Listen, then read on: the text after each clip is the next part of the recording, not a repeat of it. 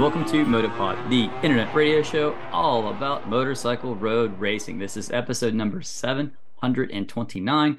Today is the 18th of May, 2023. I'm your host, Jim McDowell. Joining me from across the pond in the UK, as always, Richard Jowett. Richard, how was that weekend of racing? Spectacular, I thought. It was awesome, Jim. Absolutely, yeah, loved every moment of Le Mans this year, and it stayed dry as well. So very much looking forward to chatting about it.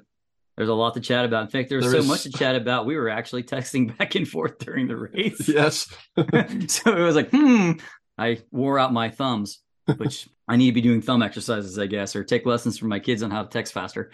So that's that. Also, people will do this all the time, but if you could help with the show by donating, that'd be super great. You can go to our website, www.motopod.com. There are links to PayPal and Patreon there. It can be as little as $2 a month per subscription. It really helps us keep the lights on, server space, all the other things that we're trying to do to make the show more enjoyable with different things. It helps out with all that. And if you can't, that's fine. We understand. But hey, if you like the show, please go to your podcast provider and give us a rating and a review, because that'll help us get back to the top of the algorithm there. And everything that you can do for us helps make us better. And we just want more people to enjoy the show. Well, with that said, we have people who have wrote in, and we got a ton of cool things from listeners this week. So we're just going to jump right in, and let's just go right there, right off the bat. The first one was from Jake Rowler. Now, Jake was commenting on our discussion that we had about Moto America and all the changes of racing and why it's not at the height that it was in the 90s and everything. And basically, Jacob has some really interesting things to say. He says, regarding the discussion of Moto America and comparing it to the golden era of AMA road racing, there is a single economic statistic that I have not heard mentioned, and I believe it to be the most important explanation for why the pedigree of this series has suffered so much: sport bike sales. I haven't looked at the numbers recently, but the last time I checked, around 2017 or so, the number of sport bike sales per year was like 40% of pre-2018 Wall Street crash. I don't think you have to look a lot farther to explain why our domestic series has suffered so much. I think the DMG debacle did add fuel to the destructive fire, but it wasn't the biggest reason. Just my opinions, but I'm pretty sure I am right. Anecdotally, I see far fewer sport bikes on the road these days compared to the early mid-noughties. The adventure bike segment seems to be only expanding segment of motorcycle sales. Okay, that and small displacement sporty bikes, which I think is great, but those essentially didn't exist 15 years ago. So this was really cool because Rich, you had a reply to this. Yep. I replied to it. Len jumped in, but I think he just jumped in to criticize me for being old and talking about jetting when probably it's tuning was probably a better word to give. But that was just good fun between friends. That's all that was. And then Skylar jumped in as well. And Skylar pointed out that him and I talked in the offseason, had a really long conversation about Moto America, what was right, what was wrong. And I can't remember what episode that was, but if you search back into it, I think it was titled something like Chatting with Skylar Vickroy or Skylar Vickroy Returns. Skylar is definitely in the title of that episode. So hopefully you should easily be able to go back and see that one for everyone else who may want to know kind of what we thought about that at the time. But as I said, and try to briefly surmise what I said, yeah, you're right. I never did really consider the fact that people aren't really buying sport bikes here in the US, at least not at the rate at what they were buying them, pre-crash in 2008. But I think it's like a commercial airliner crash. There's no one reason why it went down. It's just there's a chain of events that happened in some order the engineers weren't expecting, and we have a disaster. And I think this happened here. To summarize, basically you had AMA racing. They were looking to get onto a bigger scene, get a bigger name. They decided, and this is some controversy, is like, well, was it really 2007 that they sold it, or was it 2009 that they sold it? Take your pick. Some sources say 2007 DMG owned it. Some people don't say it was until 2009. I think it's 2007. That's what I remember. But looking it up online, those two things are there. It doesn't matter. What matters is that the first thing AMA did was they went to claiming rules for motorcycles, which meant that you could have a factory Ducati, factory Honda, factory Kawasaki, factory Suzuki. I guess it wasn't really Kawasaki, it was Muzzy. But the thing of it was, you could buy parts and pieces off of those bikes for a set number. I think a suspension was 10 grand. If you want the forks off of Matt Mladen Suzuki for 10 grand, you got them. Now, those forks were way more than 10 grand. right off the bat. You could claim frames, you could claim engines, you could claim the whole motorcycle. In the rules, it was broken down to the, hey, here's what this is going to cost you. And it was a way the AMA figured to sort of rein the factories in from being having really crazy, really exotic motorcycles. The AMA had always basically followed, excuse me, loosely World Superbike rules, except for mostly everybody ran on a Dunlop tire as opposed to running on Pirellis. But the bikes were pretty much the exact same spec to each other. Well, that instantaneously pissed off Ducati. They left immediately when claiming rules. They were not going to have one of their 999s or whatever it was, 996, 998, 999 variation of motorcycles claimed for a measly $100,000. I don't know if that's the exact number. It was some number. And I guarantee you that Ducati was worth way more than $100,000. Somebody did claim the forks off Mladen Suzuki. I do remember that whole bigaboo about it. That really torqued a lot of people off. And anyway, that was the first thing. Well, then by 2008, Honda had enough because they saw Mladen's forks get claimed and they're like, no, not doing it. And they bailed. Now, of course, that's the economic crash. And Honda sold their Formula One team for £1, one British pound, I should say, to Ross Brawn. We all know how that worked out. Ross Brawn won a world championship in 2009 in Formula One. So you have that. The other thing that I said that happened is that there was the rise of soccer here in the U.S. or football for you people on the continent. And kids started playing that. And then you factor that in with the price of the motorcycles and what it would cost you to go racing versus what it costs you for a set of, what do you call it, Rich, boots over there? Yeah, boots. Yeah. For a set of boots, some shin guards, a t-shirt, and a soccer ball was like way less than it was going to be to have a motorcycle and go racing and travel around. And it gave another option. And rightly or wrongly, I think a lot of parents thought that was a lot safer for their kid to play soccer than to play American football or ride a motorcycle or race a motorcycle. And it just wasn't interesting. Lynn chimed in there and he's saying, hey, look, our perception of what we think is cool is different today than it is to the kids today. They're not into transportation or motors or things at all. They don't see any of that as cool. It's the autonomous driving they think is cool and things of that nature. So they're not really into it. And so hence nobody's really there. So if you add all those things kind of up, that's kind of where we got to. And, DMG, for bad or for good, basically ran off Suzuki at the end of Mladen left after his 2010 season because his contract was over with Suzuki. He left. Spies had left and went to World Superbike. We know in 2009, we know how that worked out. And I admit, Moto America has Bring Rainey then buys the thing, right? At its low point, Rainey steps into this is ridiculous. And Rainey said, well, we're just basically going to go back to a set of rules that was almost the equivalent of World Superbike, and he found out nobody could afford it the hard way. So now they've readjusted things and have worked their way back to more stockish bikes, leaving us with what we have now.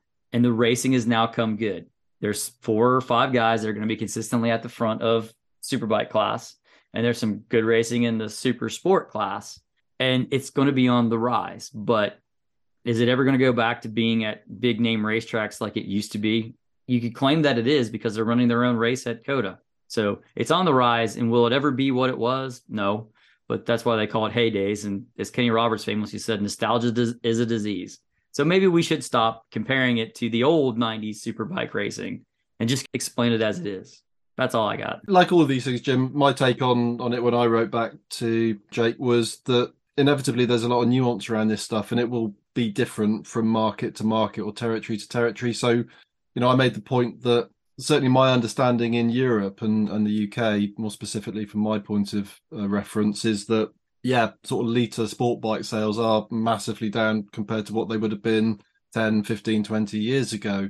I'd sort of harken back to the heyday when we had Carl Fogarty, Neil Hodgson, Chris Walker. From a British perspective, I'm talking, I had a lot of guys in the Superbike Championship and that massively promoted sales of the road-going versions of those bikes. And that's obviously the sales are not there now. Now these bikes are not a lot more. They are very, very expensive. A lot of these litre sports bikes now. I mean, you're not going to get much change out of £15,000 on one of these things if it's reasonably tricked up. So it's a big financial commitment. But the point I was making was that if you look at BSB as compared with Moto America, now BSB has been very stable in terms of its rules and its governance throughout that whole period. And BSB is in rude health. It's as good as it's ever been. So the lack of sales of the road bikes doesn't seem to be affecting the race series here. So I was kind of saying, for example, and I might be talking out of my butt on this, but Britain's a small country, so it's easy to build a fan base that can travel around and follow the race series around. Much more difficult in the USA. So, all of these things obviously play a part, but clearly what happened, what you were talking about in your response, Jim, around 2008, and that whole kind of, the bottom just fell out of the series, didn't it? With various different things going on, financial, organisational, and so on. But at least it's good to see that it's climbing back up that ladder a little bit. And this year is going to be, already is, I would argue, based on the first race at Road Atlanta, is looking like one of the better race seasons we'll have had over in the States in the Superbike class for quite some time. And it's good that, just to mention it, Scott's coming back on board with a little bit more kind of activity trackside for us as well to report on some of this stuff, as indeed you will be doing later in the year as well, Jim. So, we'll keep a close eye on Moto America because, if the first round was anything to go by, it's going to be a damn good season, I think. Yes, hopefully it will be. So stay by for like that good stuff because I know this weekend is Barber and I know Scott Bolton will be in attendance and he's going to drag in some interviews. So it'll be good to hear. Next was Matt Paccia. He had a comment about the Pecco Maverick crash and who's at fault with that. So Rich, why don't you walk us through that one? Yeah, I'll pick this one up. So Matt, is it Pataccia or Patacca? Never quite sure with name pronunciations, but sorry if we got that wrong, Matt. But anyway, Matt says, did you guys happen to notice Pecco was cutting across Marquez the same way he cut across Maverick? I watched him race against Mark in the sprint race and was getting frustrated watching him do that multiple times. I think Mark is afraid to get in trouble right now, so he wasn't pushing back. Can't say it surprised me what happened Sunday with him and Maverick. That was 100% Pecco's fault, in my opinion. So I think, again, my response was around the lines that, my take on the Pecco Maverick clash on the Sunday race was that was just a pure racing incident of two guys looking for the same piece of tarmac, slightly unsighted, lack of peripheral vision because of having a helmet on and stuff like that. So that was kind of my take. We'll talk about it probably a little bit more as we go into the actual main race discussion. In terms of the Marc Marquez thing, I tend to agree, and I think you were on board with this as well, Jim, where he was obviously looking to try and keep his nose clean as much as he could. I mean, he was crashing a lot over the weekend, pushing that new Kalex chassis to its absolute limits, finding where those limits are, but was taking it a little bit easier on track in the races than perhaps we might have expected. So good comment from Matt. Completely see what he's saying. And it is one of those things, people will read it in a different way. Interestingly, this time, the race stewards decided to take no action whatsoever. Read into that what you will in terms of what's going on with race stewarding and penalties and stuff. But I'm personally pleased that they didn't adjudicate that one person was more at fault than the other. I think probably I'll go with Matt in the sense that I think if one or other was more responsible between Pecco and Maverick, I think probably it was slightly more on Pecco, but just one of those things for me.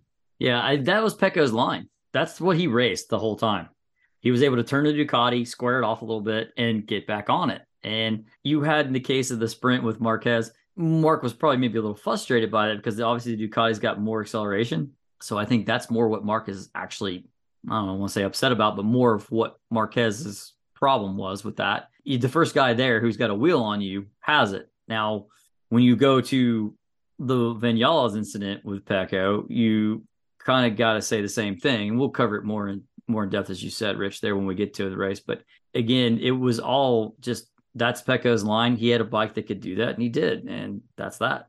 It was a racing incident. All of this was, it was a good racing weekend for me. And whilst there were some penalties that inevitably cropped up, that was probably the most controversial one of the weekend, I think. And the race stewards decided to let it go, which is hopefully a good sign for the future, because there was some other stuff off track going on with the stewards and the riders starting to try and have a bit more open dialogue.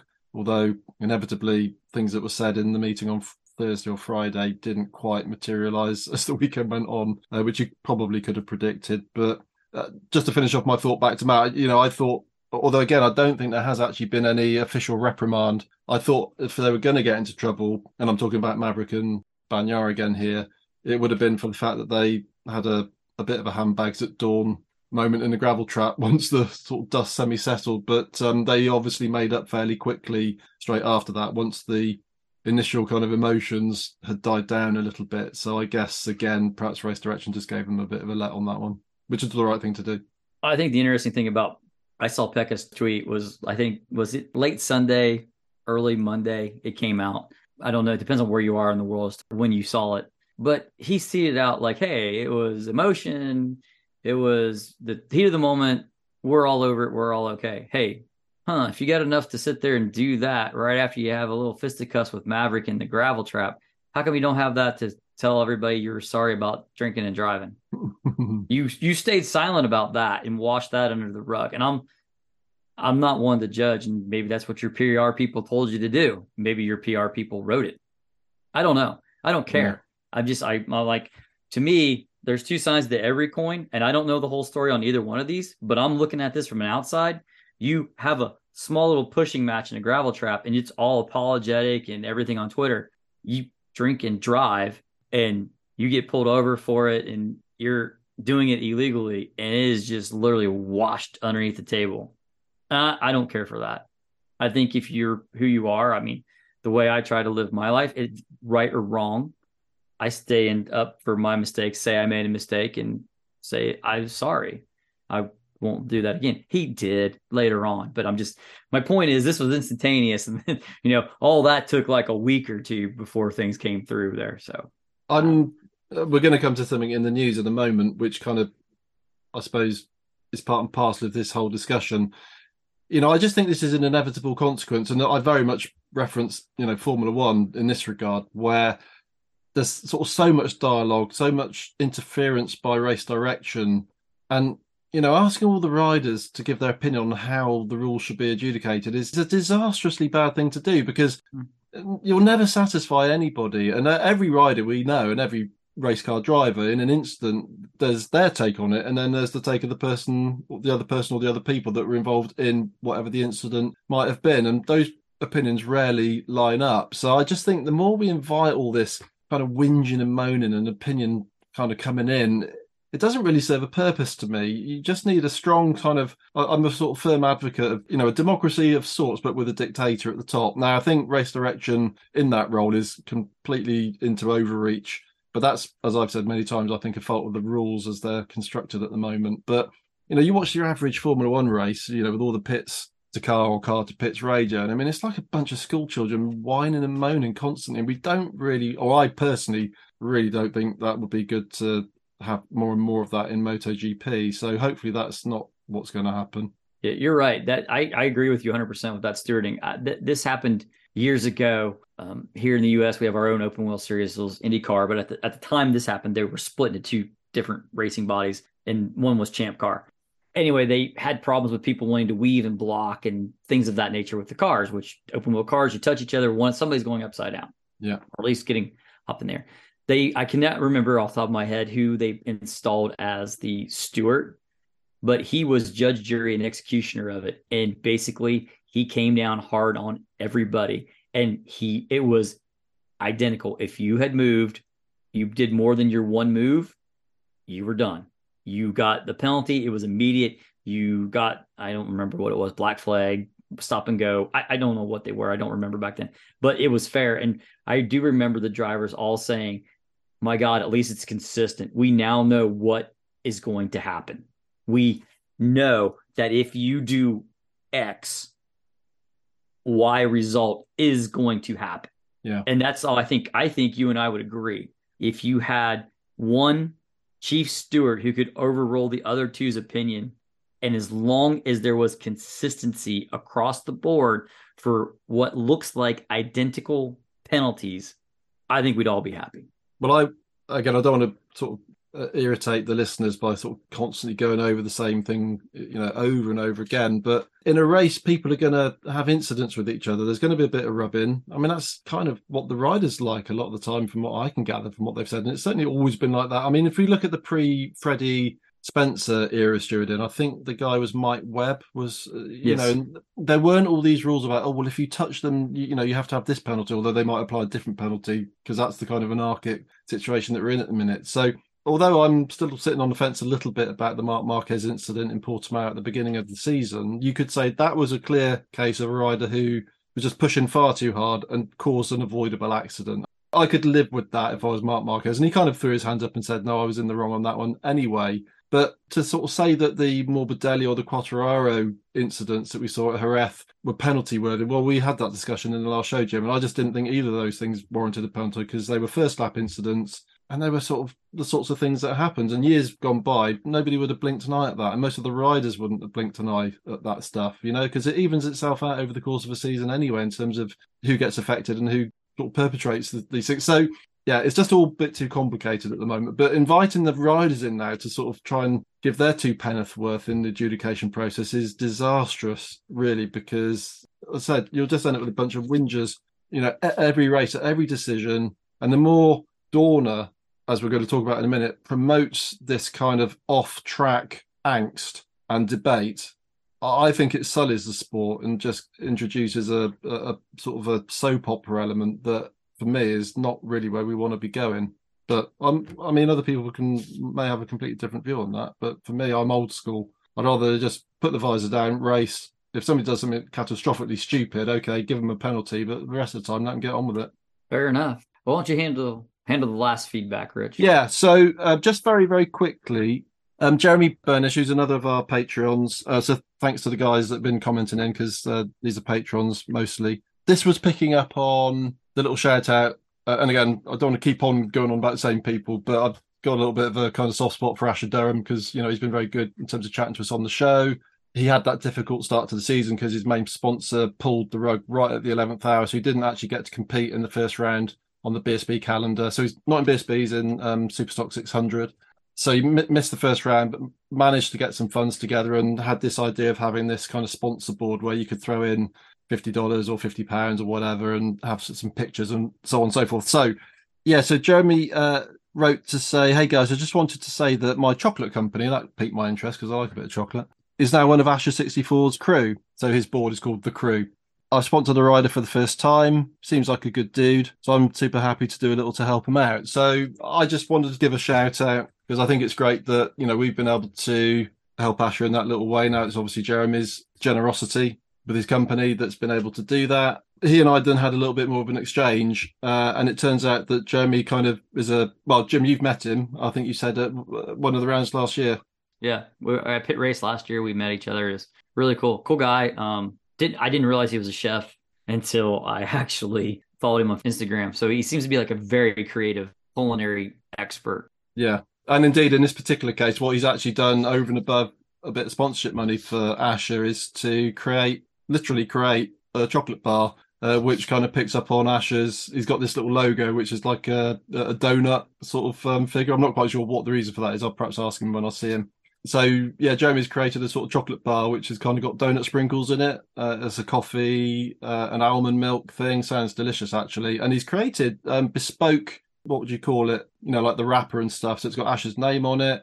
I'll put the photos. He sent me some photos of it. I'll see if I can stick them on the Motorpod website on the blog section. I'm sure Jeremy won't mind me doing that. So yeah, and I just felt it would be good just to give Jeremy's company a quick shout out. So again, I'm going to try and pronounce this correctly because it's quite an unusual name, but it's called Uda Lolly, this particular chocolate brand. www.udalolly.com.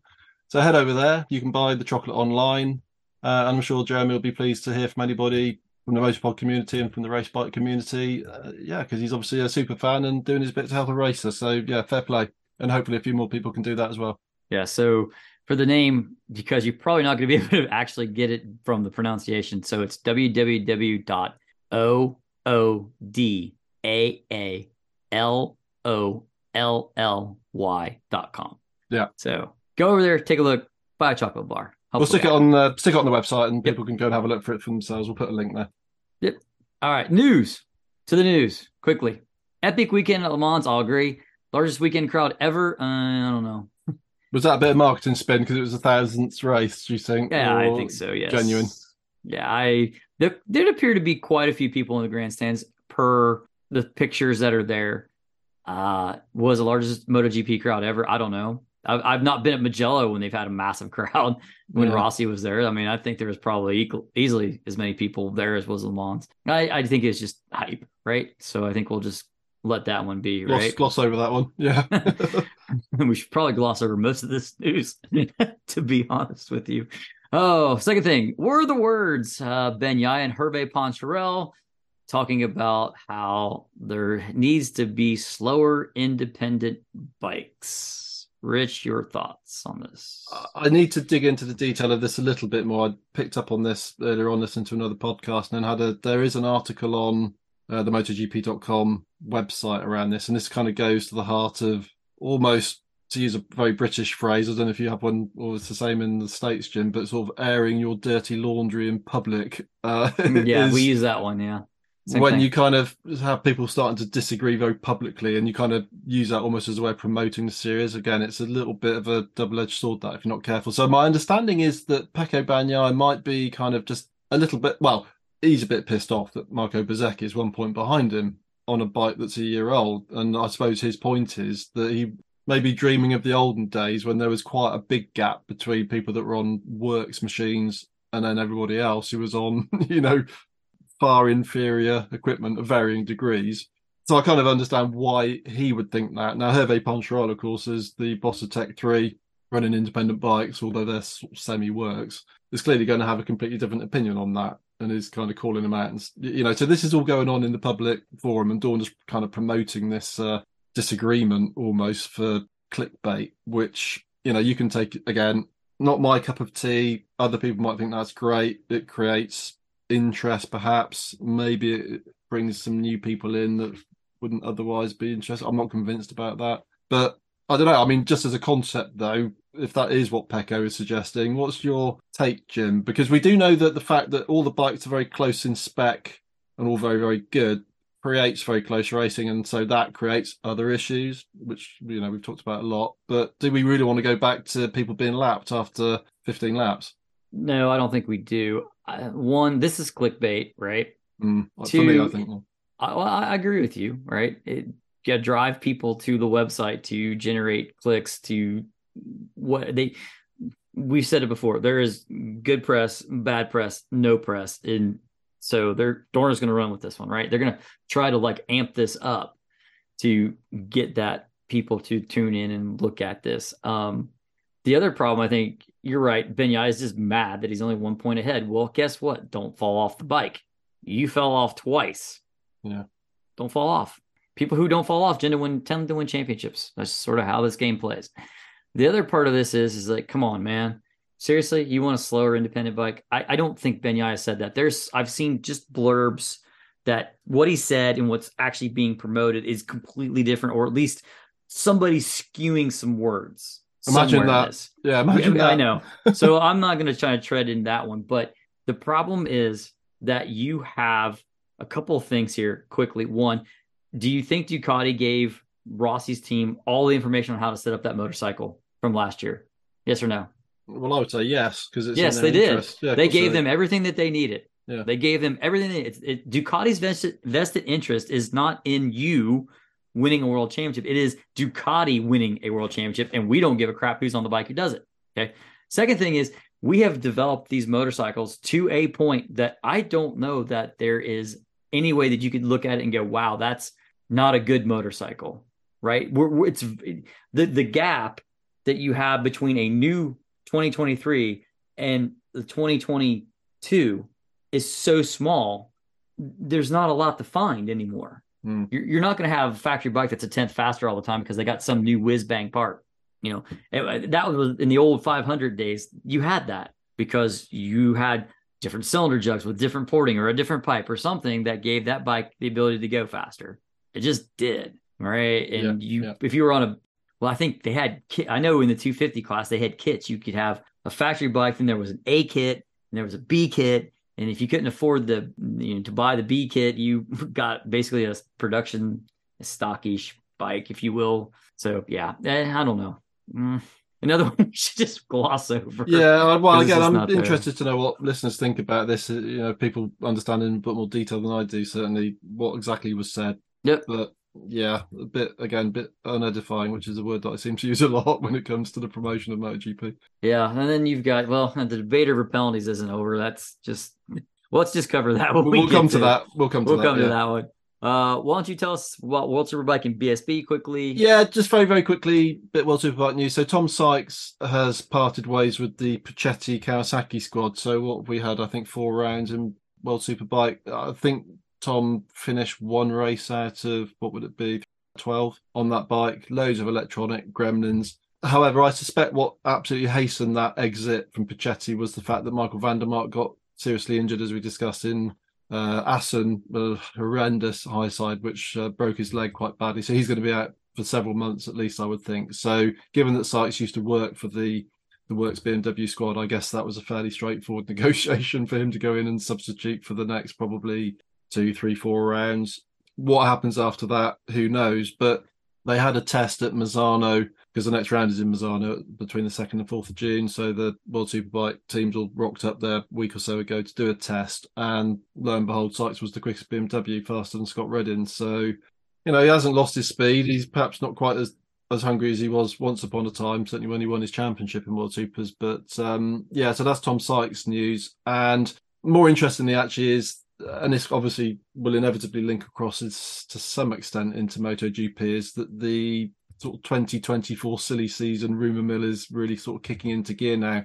Only Johnny Ray at Kawasaki and now Alvaro Bautista at Ducati have 2024 contracts. Everybody else is out of contract. Everything is up for grabs. And just to stray into MotoGP territory, I don't know if you've heard this one, Jim, but it's starting to look and sound increasingly unlikely that Jorge Martin will go to Yamaha, because man, if he does, who would want to? I suppose is given where we are after a few rounds and the position that Yamaha find themselves in. So it would appear to be the case that there's going to be pressure for Bezzecchi to get promoted up to one of the slightly higher teams, although I suppose VR46 may take issue with that. It sounds as if room will be made at Pramac, with Zarco potentially going across to replace Michael Ruben Rinaldi at the Ducati World Superbike squad. So Zarco going across to partner up with Bautista as a sort of ex-MotoGP rider super team, thereby allowing Bezzecchi to get across to Pramac, and then Morbidelli going over to VR46, who won't let him fall out of the championship. That's interesting. Who jumps on the Yamaha is another question altogether. Raul Fernandez. Probably not a massive queue of people knocking on Lynn Jarvis's door for that ride at the moment, but that might change as the year goes on. Well, yeah, he's not setting the world on fire on the Aprilia, is he? So nope. He wanted that bike for a long time. So hey, here's your chance, kid. Yeah, more to come on that, because obviously there's lots of rides up for grabs, lots of people likely to be on the move. So we'll talk about that more as the year goes on. So that was the World Superbike. Just very briefly, BSB. So Donington Park. I'm going to try and head up to Donington for the day just to catch up with a few riders and team members. So hopefully we'll have a few more little sort of snippety interviews to pop into one of the next shows. Other than that, I mean, my expectation is that Tommy Bridewell, Glenn Irwin and Josh Brooks are going to be the favourites going into the 3 races this weekend. But the likes of Kyle Ryde and Jason O'Halloran, who have done okay. Kyle Ryde did win a race, I believe, in the first round at Silverstone, but they've been rather overshadowed by Bridewell, Irwin and Brooks. So they'll be looking to get themselves more firmly into the mix before the points gap gets too big. And Donington, big, wide open, sort of almost GP level track.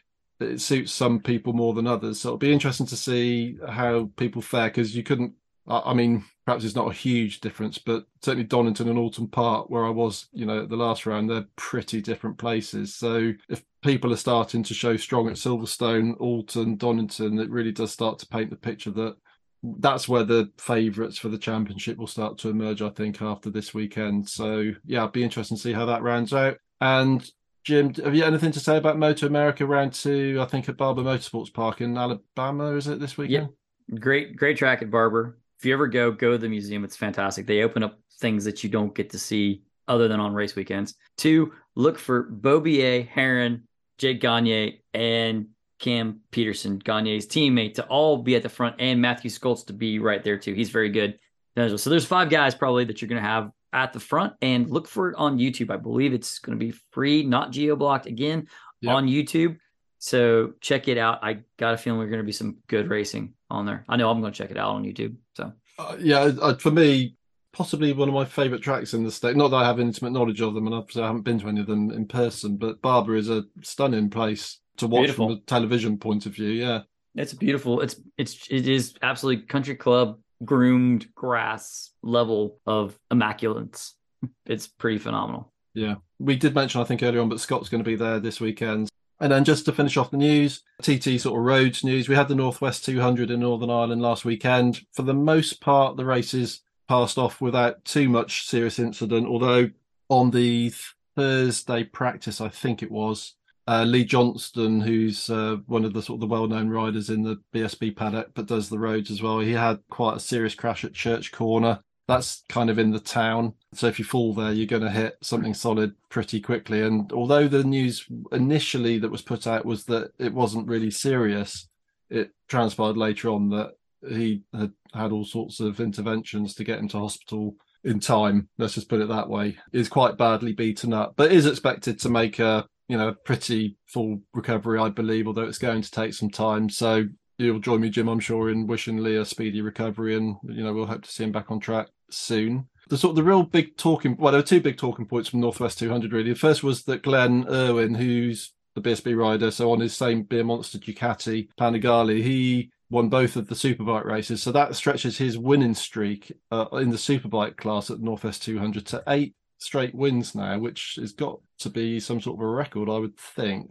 Would need to check on that, but I mean, he's pretty well untouchable on the Superbike around the triangle at the moment. But the really interesting thing that came up, and again, there's a lot of detail and nuance around this, so I mustn't stray too far out of my sort of knowledge boundaries here, but in the Superstock class, the FHO Racing team, which again is the BSB team that runs Peter Hickman and Josh Brooks, both of whom were taking part in the road races. So they went through scrutineering at the beginning of the week, went through all the practice sessions, untroubled.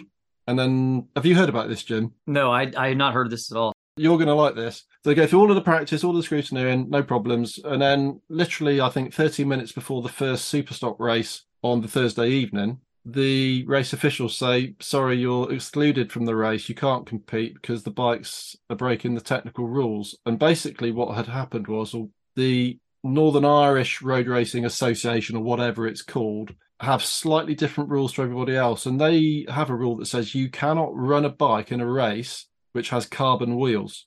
Now, the BMW M1000R in Superstock trim is homologated for a competition with carbon wheels. So FHO said, well, look, we can put metal wheels on, but the race organizer said, no, you can't run those because they're not homologated. So FHO were left in the position where they had no choice but to pack up the trucks and go home, because they weren't allowed to race the wheels that are legal everywhere else, but they equally weren't allowed to swap to a legal wheel because they weren't homologated to that bike. So it's been a bit of a PR disaster really all round, in terms of the fact that this went on throughout the whole week, and then it was only right before the first race that they were due to take part in that this sanction was brought against them, and they basically had no choice but to go home. Whether this will have legal ramifications, because FHO Racing. In fact, I chatted to Fei Ho, who's the owner and the boss of FHO Racing, in my little Alton Park ditty in the last show, or the show before that. So there may be some ramifications from this. I don't know, but that is a big operation, that team, and to take all the trucks, all the personnel, all the gear from mainland UK over to Northern Ireland. Do the amount of running that they did through practice, never mind the fact that people are putting themselves in danger by running those practice laps and qualifying laps, and then to be told you can't race because the bike's illegal, I think is a bit dubious, to say the least. So any thoughts on that, Jim? That's a sticky wicket, because okay, if the bike's homologated for carbon wheels, okay, but then you say, no, you can't. You say you're okay at tech, you're okay at scrutineering. Sorry, they're the same. For whatever you practice, and just right before the race, they say, no, you can't. That's no. And then we'll put, I would guess it was a magnesium wheel would be my guess, probably. Yeah. You can't put that on either. That seems like, I don't. And I would have thought, bike racing in general, but certainly road racing in particular, there's a real kind of help each other out, sort of pat each other on the back kind of an environment. So I think, had this come out a bit earlier and been sort of fronted to all of the teams and said, look, can we make a dispensation for, well, in this case, it was the FHO Racing team. Whether there are other teams that are affected by this, I'm not quite sure. But, allow them to run magnesium wheels, whatever the material would be, which, okay, they're not officially homologated to the bike under the international rules or whatever, but to get them through this event, because we have slightly different versions of the rules, shall we all have a consensus agreement that they're allowed to compete? And I would put some money down to the fact that most teams would have said, if not all teams would have said, yeah, fine, let's do that as a compromise. But it was all left right to the last minute, and no solution could be found. So it was terrible. So where does that leave them for the TT? The TT have run to the more ordinary international rule, so the carbon wheels are allowed. So that's not an issue there. It was just a Northwest 200. So yeah. I don't know. I'm thinking, I don't know if I want to run around the Isle of Man on a carbon wheel, but that's a different. I know from 1985 when Spencer had it on his bikes to now in 2023, I get the technology has progressed, but somewhere inside of me, I'm thinking you nudge a concrete curb on the street somewhere, and just because carbon fiber is good in one direction only. Okay. Yeah. It's just a little freaky to me, but all right. We'll take note of what wheels people are running when the TT starts, because the final thing to mention is that the TT does kick off fairly shortly. So Monday the 29th, we'll see the opening of proceedings in terms of practice week. So the TT runs Monday 29th of May through to 10th of June. Yeah, so we'll be keeping an eye on that when that event starts to take place. Yeah. And don't forget, on the Isle of Man website, there is links to get to the Beyond the TT, which is, from what I hear, really cool. I've not seen it yet. Haven't had the time. That's my fault. Let's get to MotoGP. That's why we're here, right, Rich? Yeah, better do.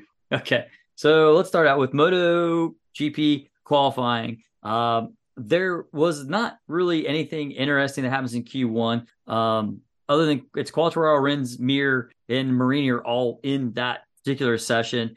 Quartararo had blitzed to a good time, but at the end, Augusto Fernandez would pip him, and then Marini would pip Augusto Fernandez. So Quartararo was out. He was going to start like 16th, which would be like his worst qualifying, amazing, and like forever inside of MotoGP. In the second qualifying session of the first run, it was Vinales, it was Marquez, it was Martin, Miller, Bagnaia, and Zarco. Then Vinales had some kind of technical problem with the motorcycle when they went out for the second run. They put a tire on. He got to the end of the pit lane and he stopped. And you could see him just, jacking the throttle. It wouldn't run.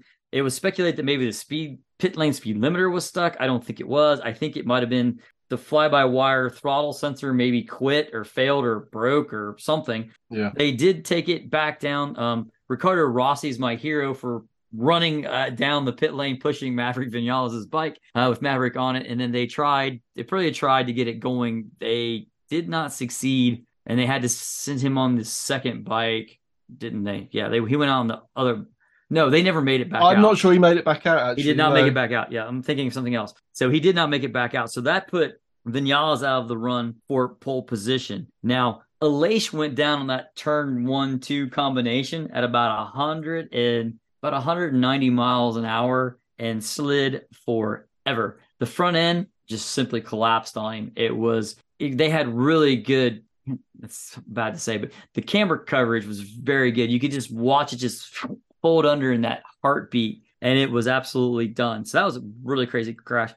Jim, can I just say that the first thought I had when I saw that, bearing in mind we'd just seen Vinales I agree with you, it looked like a kind of fly-by-wire failure of some sort. That crash at Espargaro had, my immediate thought was stuck throttle. It was sort of pushing so far offline before the front went down. I wondered if he'd had some sort of a technical glitch as well.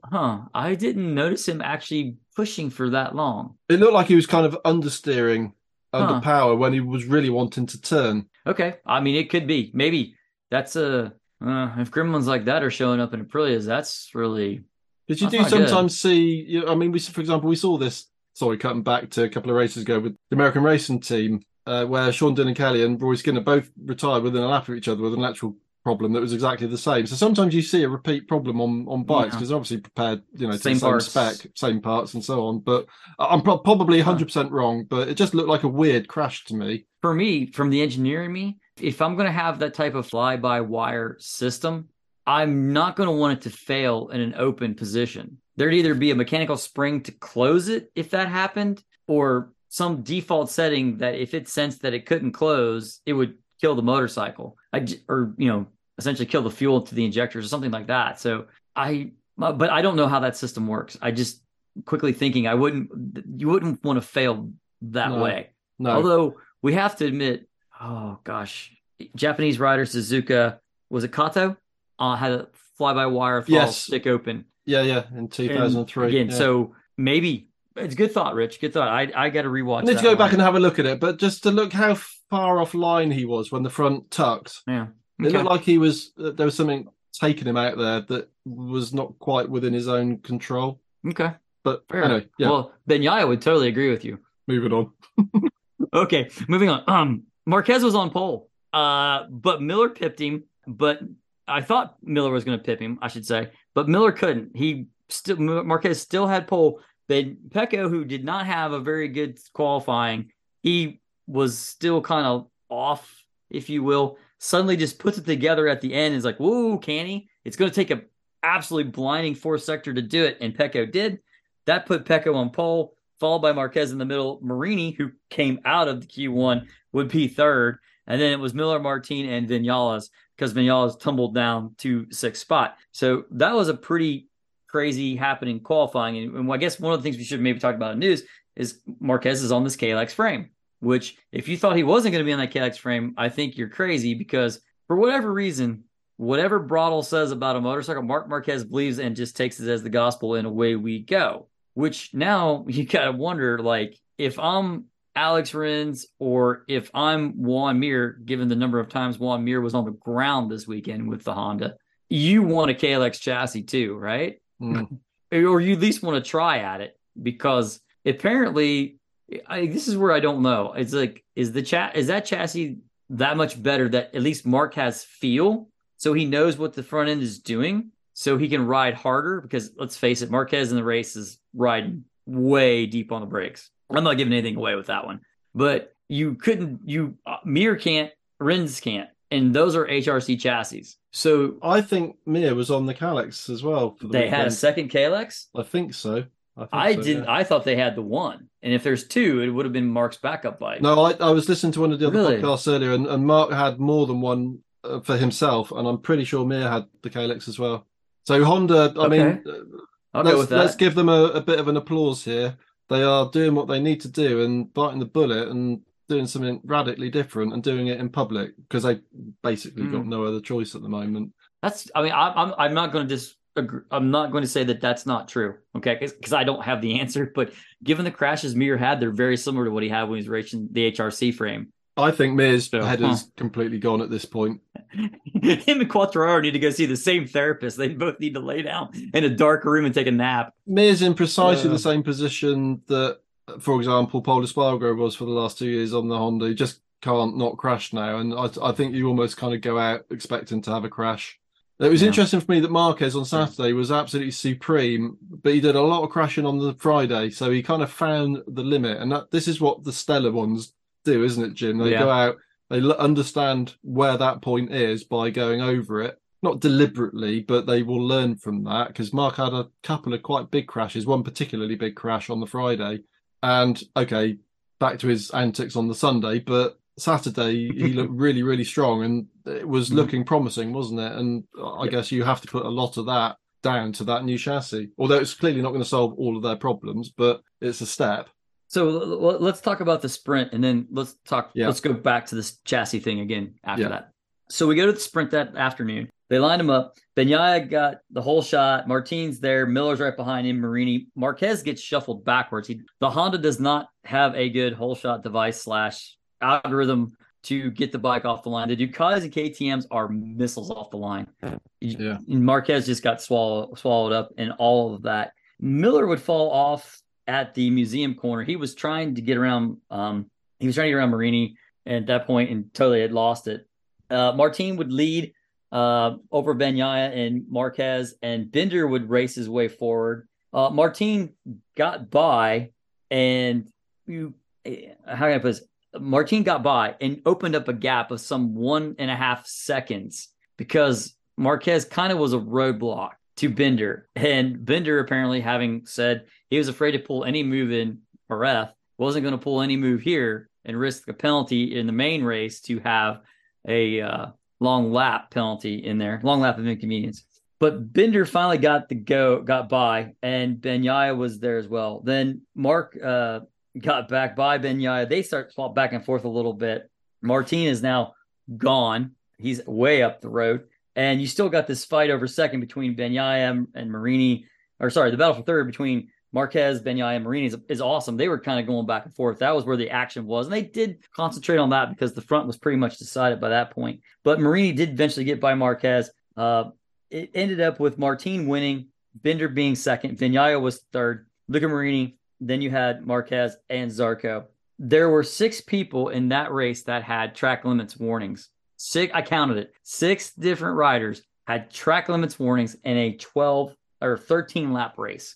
Well, push. I suppose that's the nature of the sprint, isn't it? I guess that is. I guess you're just pushing or whatever there. But Binder made comments afterwards. He knew what they needed to change, and they were going to be much better for Sunday, he said. So let's go back to the Marquez thing and the chassis. From what it looked like to me after the sprint was that Marquez can't get off the corner. It doesn't accelerate. The Honda does not have the acceleration. Now, is that a grip issue?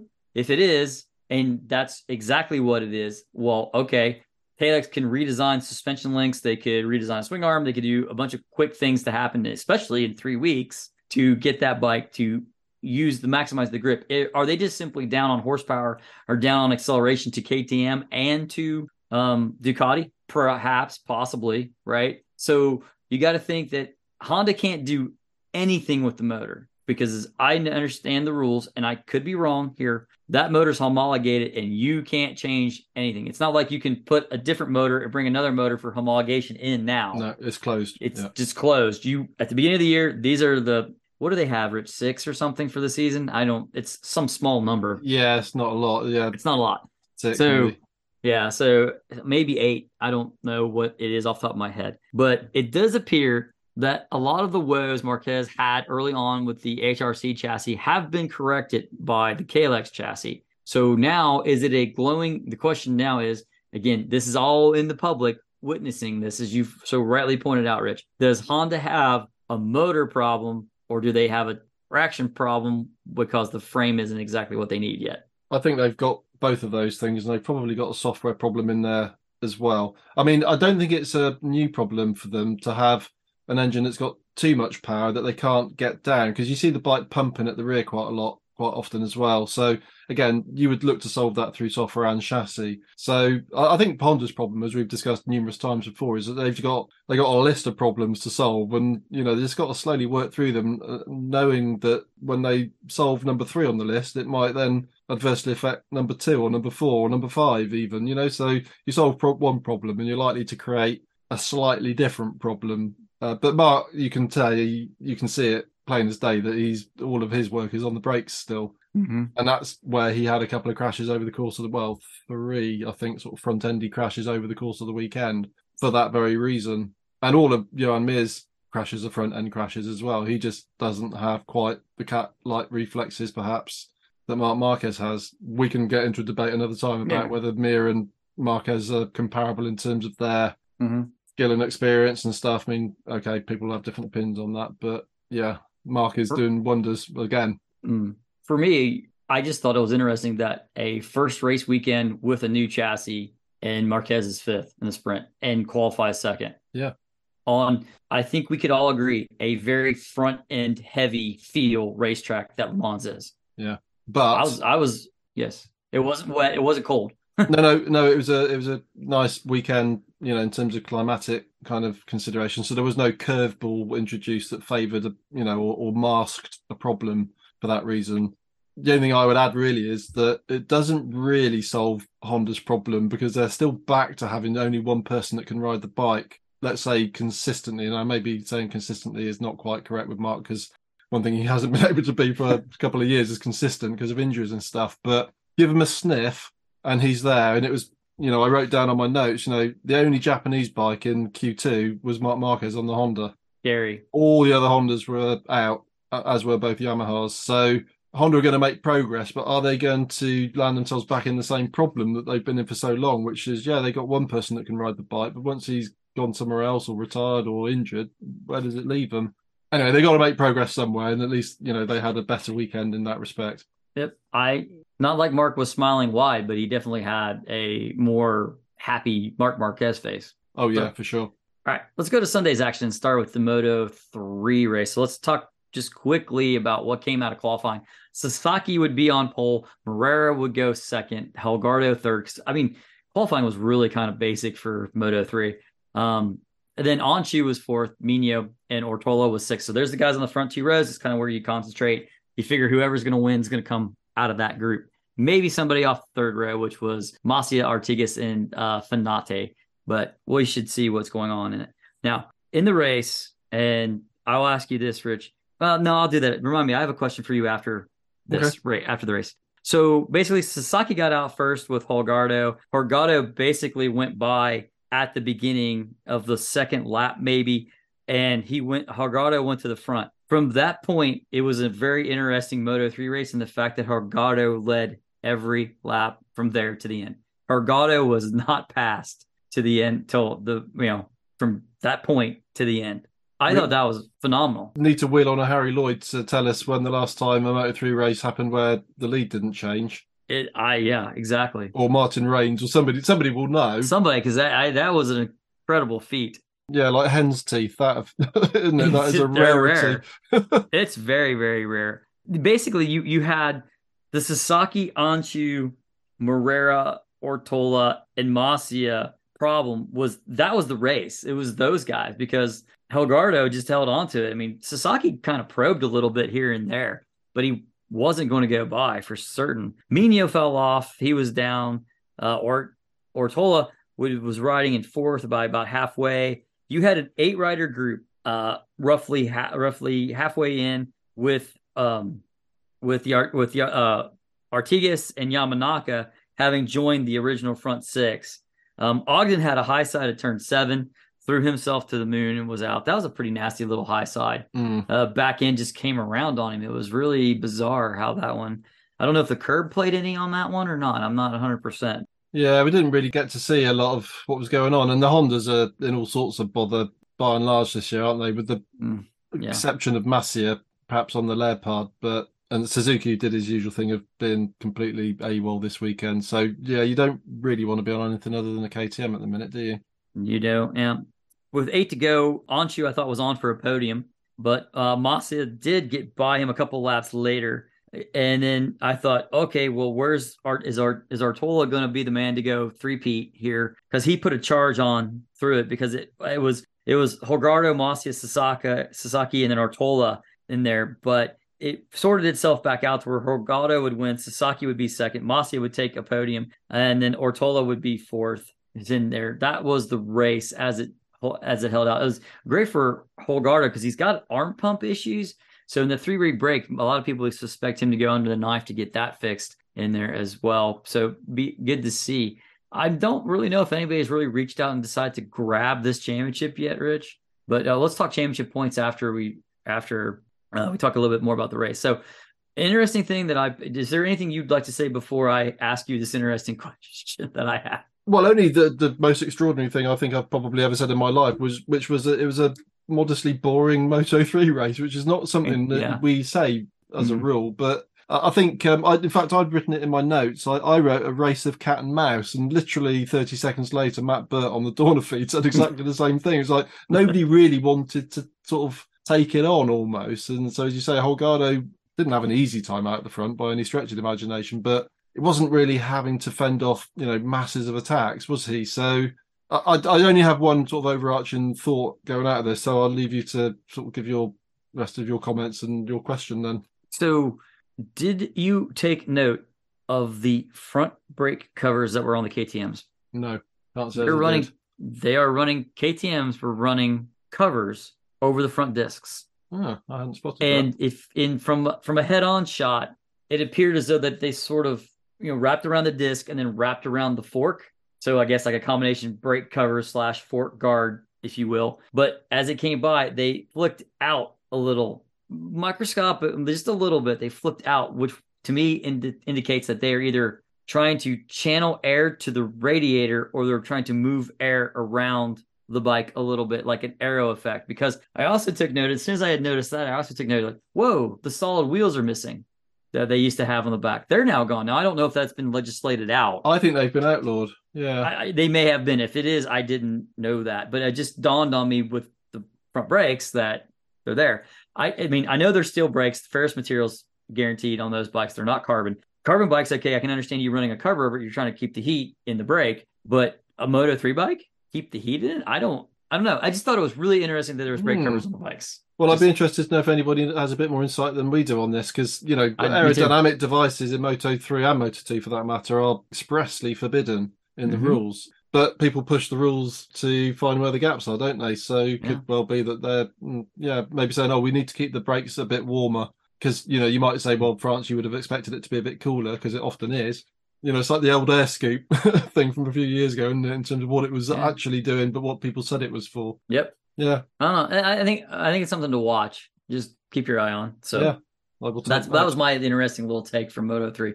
I guess because I was so bored because there's no passing, I got to focus on the bikes more. Yeah, it was a bit of a humdrum affair. No, so I mean, my only comment really was just sort of chops to Danny Holgado, really. Not so much for winning, although of course he deserves all the credit in the world for that, but for the guy that was effectively demoted from the IO team down to Tech 3, which is not to say that the Tech 3 team is inferior particularly, but I think it's reasonably well accepted that the IO squad is the sort of de facto Factory work team. semi-factory team, let's call it. So It's equivalent to Honda's Leopard team. Would yeah, you would you not yeah. agree? Yeah, I think that's about right. Yeah. So given what that would have done to the mindset of many a young, and I don't know how old Danny Holgado is, but let's speculate he's probably 18, 17 maybe. He's not old in Moto 3 terms, certainly not old. Yeah, fair play to him. I mean, he's really taken the championship by the scruff of the Mhm. neck, isn't he? And a lot of people would have either had a massive sulk on, or it would have just unravelled, given the fact that he'd been sort of moved aside for the other people that have gone into, Jose Maria Rueda. Who's the other IO team rider now? Oh, it's Dennis Onchu, isn't it? Aren't you? So, Yeah. and Dennis Onchu, you must be licking his wounds a little bit, seeing the bike he used to Mhm. ride, or one of them, winning races consistently out front. So, yeah, interesting kind of Yeah. what's going on there. Yep. I wonder if Anchu is just like gonna if he moved to a Moto 2 bike, if he would just win. Is it the size thing, or does he just need to be? Is a bigger bike going to help him or not? I don't know. I mean, because if you look at Anchu's a big kid. I'm not saying he's not, but if you watch the race, Anchu can get completely behind the screen Hmm. of the bike, right? Sasaki doesn't. Sasaki's helmet is above the screen. And so, I mean, Hmm. I'm not trying to get down on Anchu saying, well, my bike's slow because I'm bigger, but Quartararo was a nothing in Moto 3, right? He was the next coming, didn't do anything. Kind of Anchu's got this same flair, right? So it's sort of like he may do nothing in Moto 2 and suddenly be like a Moto 3 genius or Moto GP genius. Sorry. I don't know. I don't know. I don't know what to make of it, but I do think Hargado has definitely put his stamp on the championship. He leads on 84 points. He is 21 ahead of Ortola. Now, if his arm pump problem doesn't reappear or he gets the surgery to correct the arm pump and can ride in Mugello in 3 weeks' time, or yeah, Mugello in 3 weeks' time, it could be that Horgado runs off with this championship. I do not know. But Masia and Ortola are dead even at 63 points apiece. Morera is next, then Chevy Artigas, Sasaki, Suzuki, Alonso, Rueda, and Anshu are your top 10 in championship points in I Moto. suppose, Jim, we should point out that Moreira went down, didn't he? So Yes, he did. I did not he say didn't that. finish the Yes. race, which is slightly unusual for him because, I mean, he's not been a crasher up until now. And just one little kind of comedy tidbit. I'm pretty sure that in his exuberant chest pumping or thumping himself, Holgado set his airbag off as he went over the line, which is something we've seen a few times before with Yeah. various riders. It always cracks me up when they inadvertently do that. So, yeah, going around Yeah. waving at the crowd looking like the Michelin man for 30 seconds or so. He was going for that zipper real fast, wasn't Yeah, he? that's what it was. Couldn't find the end of that zipper because once he blew out, he wanted to get that relief and get Yeah. that release. Yeah, because it Whatever. must put quite a bit of pressure on the I think it would. upper part of the torso. Yeah. I would think so. Sure would. All right. With that, let's move to Moto 2. Yeah. Very quickly, QP1. One thing I want to say: Sean Dillon Kelly just missed out by 28 hundredths of a second of going into the second qualifying session. So a markedly improved Sean Dillon Kelly, maybe. I'm hoping, fingers crossed here, so we can have an American at least get the second qualifying. Let's work our way up the grid. Oh yeah, I think he's made a step. I do. I think Not he's top getting 10 there. yet, but he's getting there. He's getting Yeah. there. How long are they going to wait for him to mature? Is a question I have. Yeah. Don't know. True. That's not for me to. I'm not the guy in charge, so I'm not going to speculate. I'm just hoping it keeps improving and keeps his ride. Yeah. In the second Moto 2 qualifying session, it was like Acosta, Arbolino, Dixon, and Lowe's all trying to get in there. Lowe's smashed the lap record to take pole. It was a massive thing to see. It was great. Vietti with a absolutely Marc Marquez would be proud save at turn 3. It was gone on the elbow, and it was literally the wheels almost were like off the ground. He was so far leaned over and somehow put it back up on it. It was amazing. If you haven't seen it, go watch it. Second qualifying from Le Mans Moto2. Amazing. Tulovic crashed, Dixon crashed, Canet crashed, which caused a red flag. So nobody was able to go any faster at the end because of Canet's crash. So then it finished off with in the qualifying, Lowes pole, Lopez was second, Arbolino slacked, and Acosta would have to start 5th because he was on a fairly hot lap. I don't think he would have taken pole from Sam, but that was a great lap. But he was sort of got burned by the red flag. So that's what happened there. Yep. Where Acosta was. Vietti, Chantra, Dixon, and Gonzalez are your front 3 rows of riders. Quickly there. The race, the Moto2 race. Wow, this was a little bit interesting. Arbolino got a great start. Lopez was right there with them. They all got by Lowes, who kind of went backwards at the start. Then Acosta was 4th. Lowes then went down in the Dunlap chicane on what started the second lap of the race. The front just went away, and he was lucky that he was not collected by anybody else or collected anybody else as he went into the gravel trap.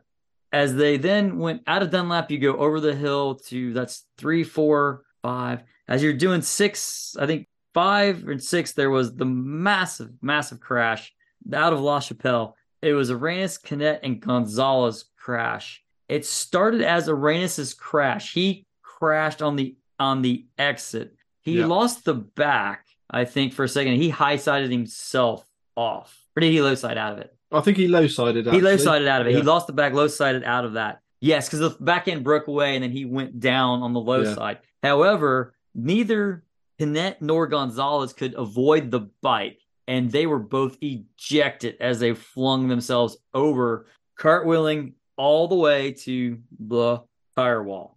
Again, I said this at Jerez. I'll say it again. All the bikes are making it across the gravel traps, and we're getting to where riders and bikes are getting dangerously close to walls, tire barriers, and things that need to have an airbag in front of them. Yeah, there was a nasty incident that. It was a very nasty incident, and now I'm going to rant a little bit. A red flag was thrown to stop the race. Mm-hmm. What am I going to say? No, you have your rant. Okay, all right. So that created a red flag. However, we saw from the camera that Canet was in some distress to which he could not remove himself from the gravel trap. The red flag never came out till the leaders were in turn 5. That's bull. I cannot and will not accept that you thought they were going to remove all those bikes, trash, and people out of the gravel trap on a shortish circuit. Le Mans is short. Let's be fair. Yeah, pretty short, yeah.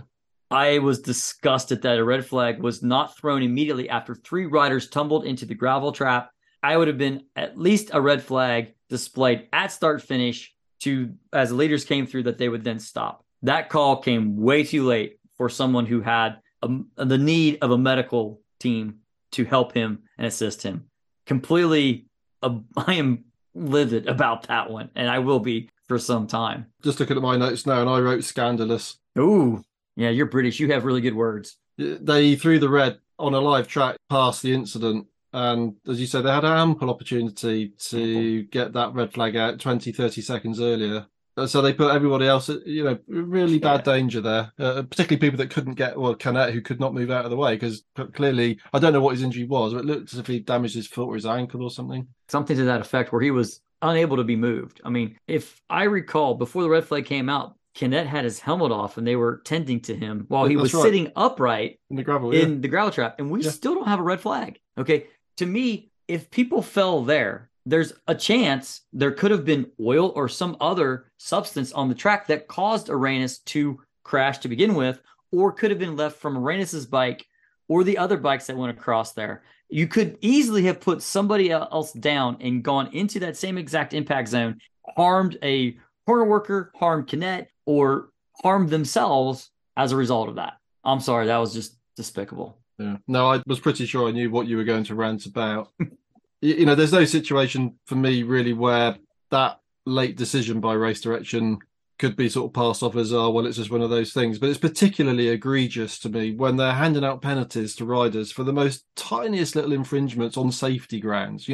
It's like, come on, guys, you need to mark your own homework a little bit less on this one because that was a poor call. And we've seen it before. I mean, okay, we don't need to go sort of trotting through all of them, but one that springs to mind would be Jorge Navarro at Phillip Island last year, where 2 laps they went past a live accident scene and never even threw a red flag there. They're lucky his femur didn't cut his femoral artery.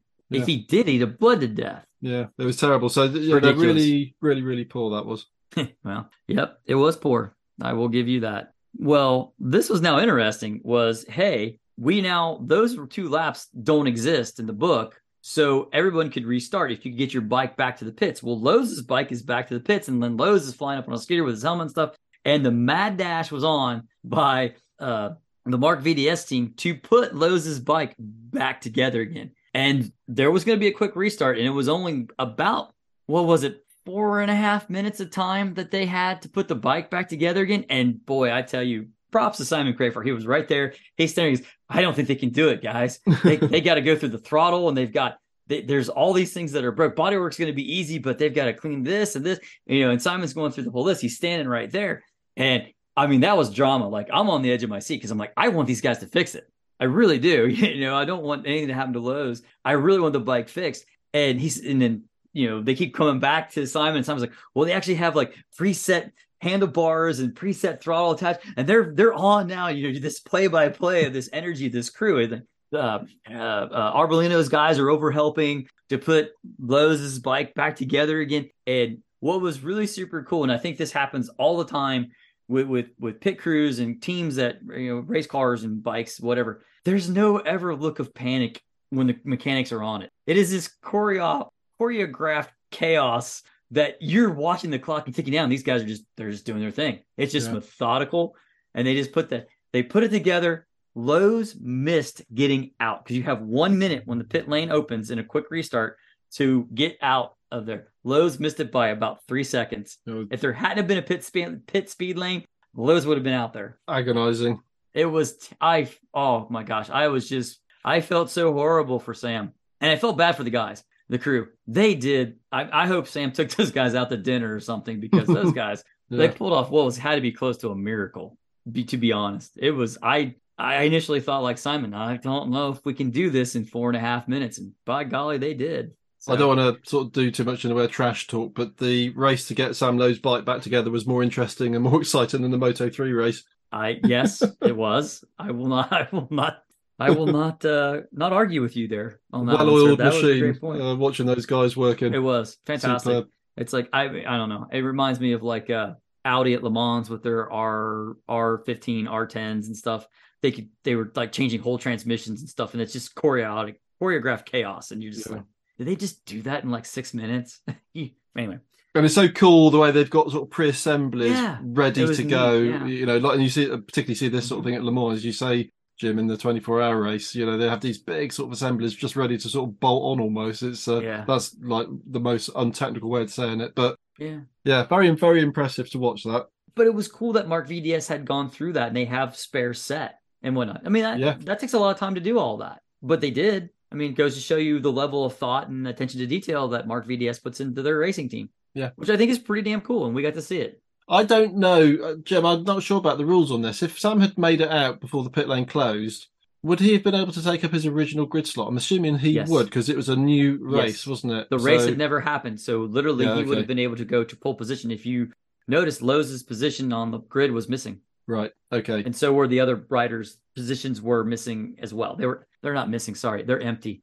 Yeah. Wrong word. They were empty. So hence, Sam did the warm-up lap, but had to join at the back of the field. Yes. For the grid. Yeah. Right. Okay. He was able then to take off, do the warm-up lap, report to the back of the grid, and he started. Lowe's would start dead last now. Yeah. Yeah. So the race was then shortened from its original 22 laps to 14 laps due to the red flag and time constraints, because, we got to have national anthems and rider rides around. And whatever. I'm just so full of that. Let's not. Sorry. Edit that out. We do that one, Rich. Anyway, they restarted. Arbolino got out front. Lopez was right behind him. Then Acosta was third, with Salach and Vietti and Aldiger. Now Acosta got by Lopez, and then he almost high-sided in what was almost the exact same spot that Arenas had fallen off in. Almost the same spot, because Arenas and him are actually teammates at IO on Moto2 bike. So the teammates almost crashed in the exact same spot again. But cat-like reflexes of Acosta winds up him saving it. Now, it's Arbolino versus Acosta. They're kind of dropping away from Salach and Lopez, and you're waiting. You've got 4 laps left in the race, roughly, something close to that. And you're going on thinking, okay, it's going to be this Arbolino Acosta thing. Acosta was catching. It's going to go down to the wire. It's going to be cat and mouse again. We're thinking like cue the Jaws music. This is kind of like Coda again. And then down goes Acosta, loses the front, turn 7. That was a shame that happened. I think we got robbed of what could have been a really outstanding Moto 2 race on 2 accounts. One, Sam Lowe's didn't get to start from pole position, okay, because he missed it by 3 seconds of getting out in time to be able to take that pole position. And we had Acosta fall as well. So that allowed Arbolino to cruise to the victory, who now is 25 points ahead of Acosta because he scored points and Acosta didn't. And we then had a little bit of a battle with Aldiger, and he wound up with Aldiger and Lopez and everybody. But Aldiger got a long lap penalty that he had to take for track limits. But it turned out that Arbolino would win. Salach would be second. Lopez on the podium. Vietti, then Dixon and Chantra. Lowe's got a points finish in 15th. He nipped Sean Dillon Kelly for that final point, which I was gutted, but I was so happy Sam at least got something out of it. Yeah. It must be said, Jim, that we're lamenting the poor result in the end for Sam Lowe's, but I mean, he did crash in the first race, and he was kind of lucky, inverted commas, that other crash happened that allowed him to get the bike back and out to take part in the restart. So it's typical sort of Sam Lowe's, Jerez is like walking on water, like the second coming. Nobody could touch him, and pulled out that all-time lap record for pole on the Saturday. But you just always have that feeling, maybe he'll crash this race, and lo and behold, second lap. I mean, we didn't really talk about his crash, but it just looked to me like he went way too hard. Was going to T-bone his teammate, but tucked the front anyway, and almost did take his teammate out. Luckily, the bike didn't collect Arbolino. So it's a shame, really, because Sam is so fast, but he just crashes a bit too often, doesn't he, I'm afraid, to really mount a title challenge. Frustrating. But nobody will be more frustrated than him, I'm sure, in his team. But at least he got a point, as you say, albeit at the expense of Sean Dillon Kelly. But I mean, I just thought the mechanics did such a great job to at least come on with a point was they did for them. Yeah, again, maybe not for Sam so much, but for them. Yeah. So the championship after this, when we get done with this standings, Arbolino is on 99 points. Acosta, as I said, 25 points behind. Alonso is now third, and I don't want to call it distant, but he's 13 points ahead. I do think that this championship is between Arbolino and Acosta already. I think that's determined. It's going to be like a Remy Gardner, Augusto Fernandez fight to the end. If Raul Fernandez. That's right. And that's why Rich is the best color man in the business, because he likes to correct me when I get my Fernandezes confused. There are a lot of them, to be fair to you. There are a lot of them, but I'm sorry. I apologize. I did get it out of whack there. But that's fair. The rest of the top 10, just the Salach, Canet, Dixon, Lowe's, Chantra, Vietti, and Aldiger. So anything else, Rich, before we go to the MotoGP race to finish the weekend off? No, I mean, we need to get to MotoGP, but all I'll say in Moto2 is very, very impressive Philip Salach, really having the best year of his career in the MotoGP paddock. I don't really remember him in Moto3 particularly, but he's doing really well, isn't he, on that Gresini bike? Yeah. But it's a 2-horse race. I think that's clear. I mean, Canet's disappearing without trace and is crashing again.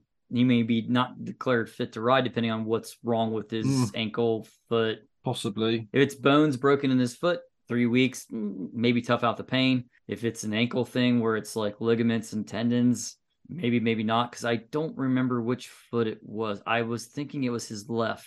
Yeah, I couldn't tell you. I don't remember. If it's his left, that's a little trickier because that's shifting. Yeah. I mean, Acosta, although he crashed, which was unfortunate for the race from our point of view watching it, I mean, obviously he's a title favourite this year, but Arbolino is kind of like dangerously consistent. He doesn't crash very much, Tony Arbolino. So whereas your Canets, your Lowe's, your Dixons, the other people that we thought might put up some good performances, and they have or they will this season, but we know who the two front runners are now. I think it's clear. Yep. You're a brave man if you bet that Acosta's not going to put like 3 or 4 wins in a row together. Oh, he could go on a run. Oh, yeah. Easily. Yeah, easily. And of all the tracks that we go to, I think this is Acosta's weakest track because he's crashed here in Moto3, crashed on the Moto2 bikes last year there. He definitely, let's put it this way, Le Mans is not on his Christmas card list of racetracks, right? No.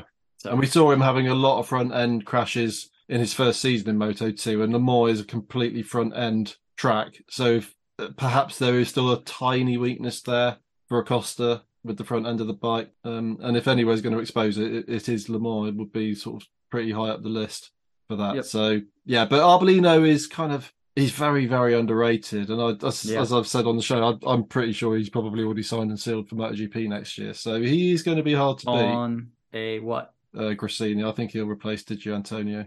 Yeah, I think that rumor is pretty much out there right now. Yeah. Well, you never know. He might get the Husky ride with Aspar. Could be. I think that's happening. I really do. I hope so. You said it. I think it. If I'm KTM, I mean, think about how many people would be knocking on your door to ride that bike, given what it's looked like so far. Yeah. Maybe one Mr. M. Marquez. Stranger things have happened. He looked good, right? I bet there's mad discussions going on behind the scenes. There's got it. That's the part that just gets me. Yeah. Let's move to MotoGP. Yeah. And get done here with the MotoGP race. So we lined them all back up again on Sunday to do this all again. And Marquez got a whole shot. He's followed by Miller. He capped Marini there. And Bagnaia, Martin fell way back. And then Bezzecchi. Binder was wide, which he actually got bumped out by one Alex Marquez, correct? Yes. To which now Alex Marquez has a long lap penalty at the next race, correct? I'm pretty sure that's correct. Yeah. Which he protested vehemently against, quite rightly so. And then was denied. And I'm like, what are these people watching? Like if that was the cleanest of all bumps. If we're going to go down this path of like, if we're looking at like breaking data and like 18,000 different cameras, and we're going to go through the high speed camera and go frame by frame by frame to say, oh, he broke a millisecond too late. You can't judge a millisecond on a racetrack, people. This is getting up. We've said it before, and I'm just going to leave it. This is absurd. Yeah.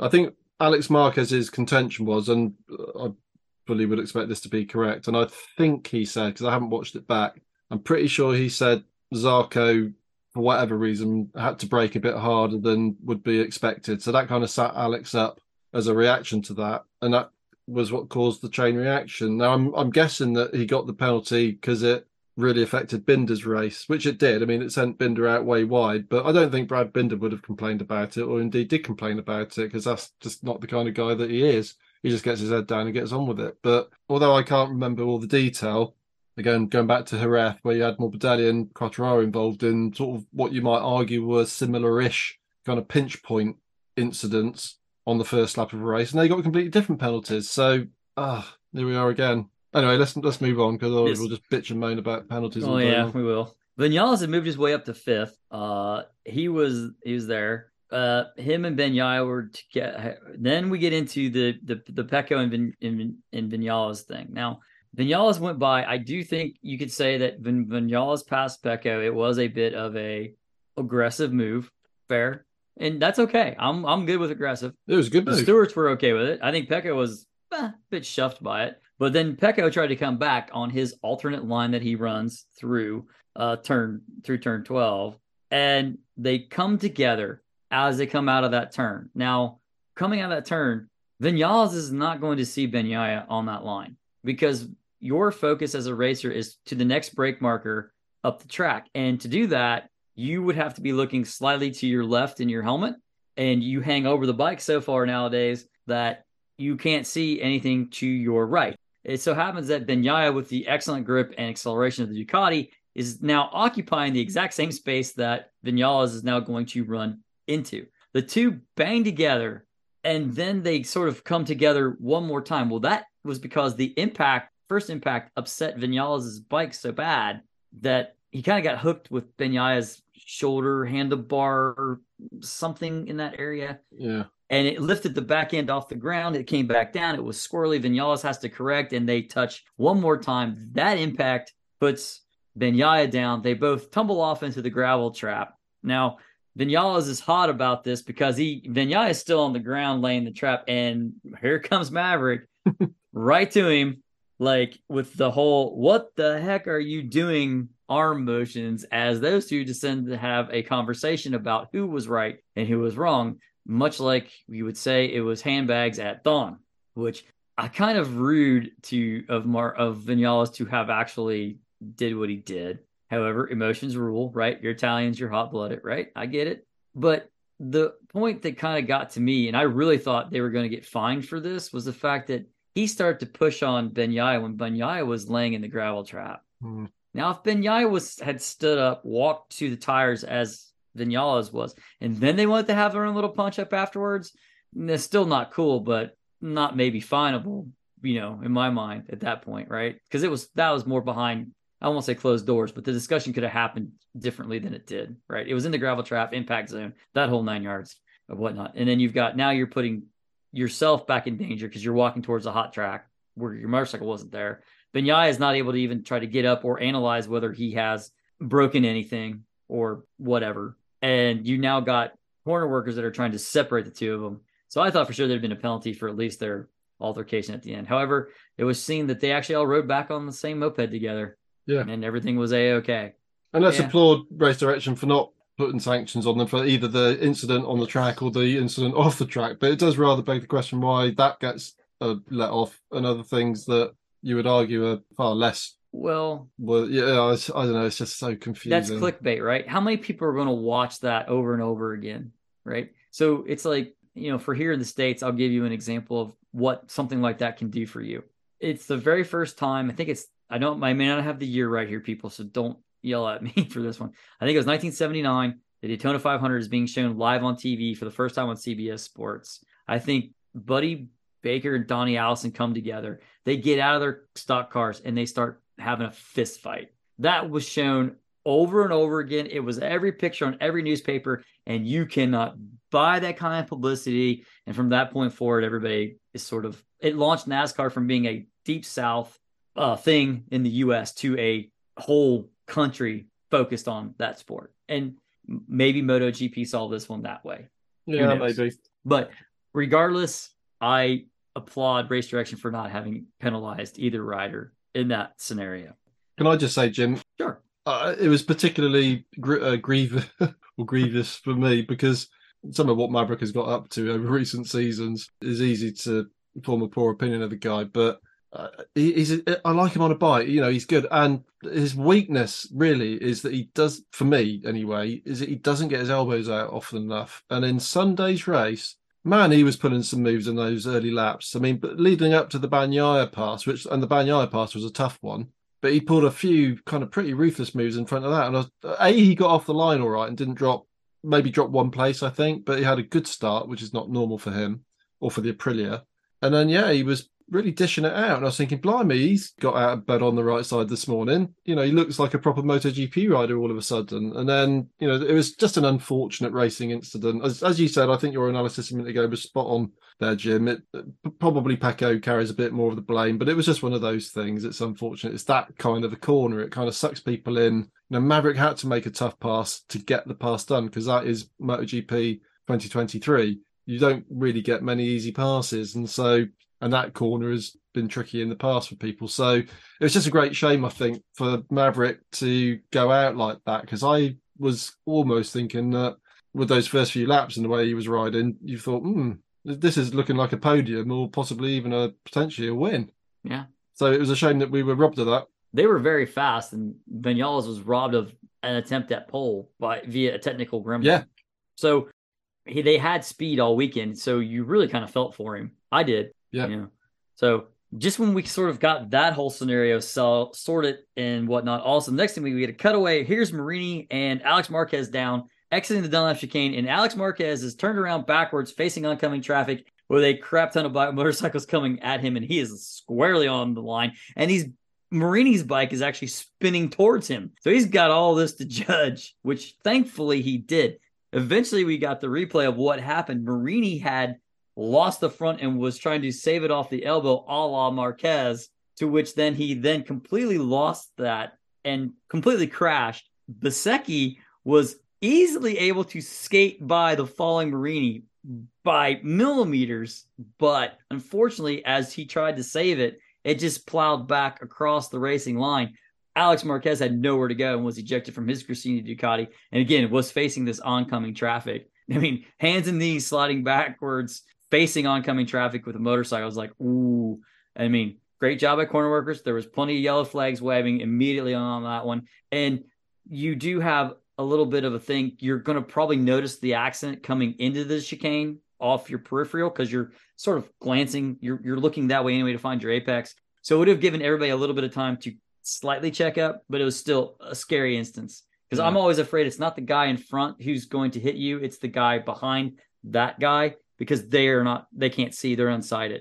So, yeah. And I'm not the first person to say this, but the Marini kind of non-crash, because it wasn't really a crash until Alex Marquez contacted him, was horribly reminiscent of the Simoncelli thing where he kind of lost it and then picked it up, but in doing that, it kind of veered him back into the traffic. And that's where, if he just lost the front, he'd have slid off to the left, way out of harm's way, and probably nobody would have tangled with him. But because he kind of caught that slide, it caused the accident. I mean, it's a split second thing, and the instinct is to rescue it and get back up on, two wheels, sunny side up again, which is what he did. It was just, as you say, Alex Marquez just didn't really have anywhere to go. So yeah, they sort of dodged a bit of a bullet with that one. Yep. If Alex Marquez appears on scene maybe 3 or 4 seconds sooner, that might be very different. Yeah, but I mean, it's a dangerous sport. I mean, we all know that. But, they were just, but it was it was a nasty crash and looked terrible. But in a way, they were kind of lucky with the way it turned out because it could have been a hell of a lot worse, really. So yeah, lucky to get away with that one. From this point, Bezzecchi gets on a charge. So I guess he's spurred on by having gotten by the accident with his teammate. He actually forced his way past Marc Marquez and ran Marc Marquez wide. Martin had moved his way to second there and whatnot, but race stewards then decided that, well, Bezzecchi's pass was a little too aggressive. You have to drop a position. Okay, so what's the difference between a long lap penalty and drop a position here? Because if you are overly ambitious, do you get a long lap penalty? And if you're just simply aggressive, you get a drop one place? No idea, Jim. No idea at this point. It's just consistency, people. Consistency. I'm not going to go down this path again. I promised myself I won't. Well, you're about to come to Brad Binder in a minute, and what happened to him? It's like, what the hell was all that about? I agree. So, where were we? We get past that part of it. Bezzecchi drops a position. Of course, he goes right back past by Marquez again. It was just a formality, but it was like, wow, Miller's out front, Martin's there, and it's Bezzecchi. That's there. Bezzecchi then breezes by Miller and has like a half a second lead there.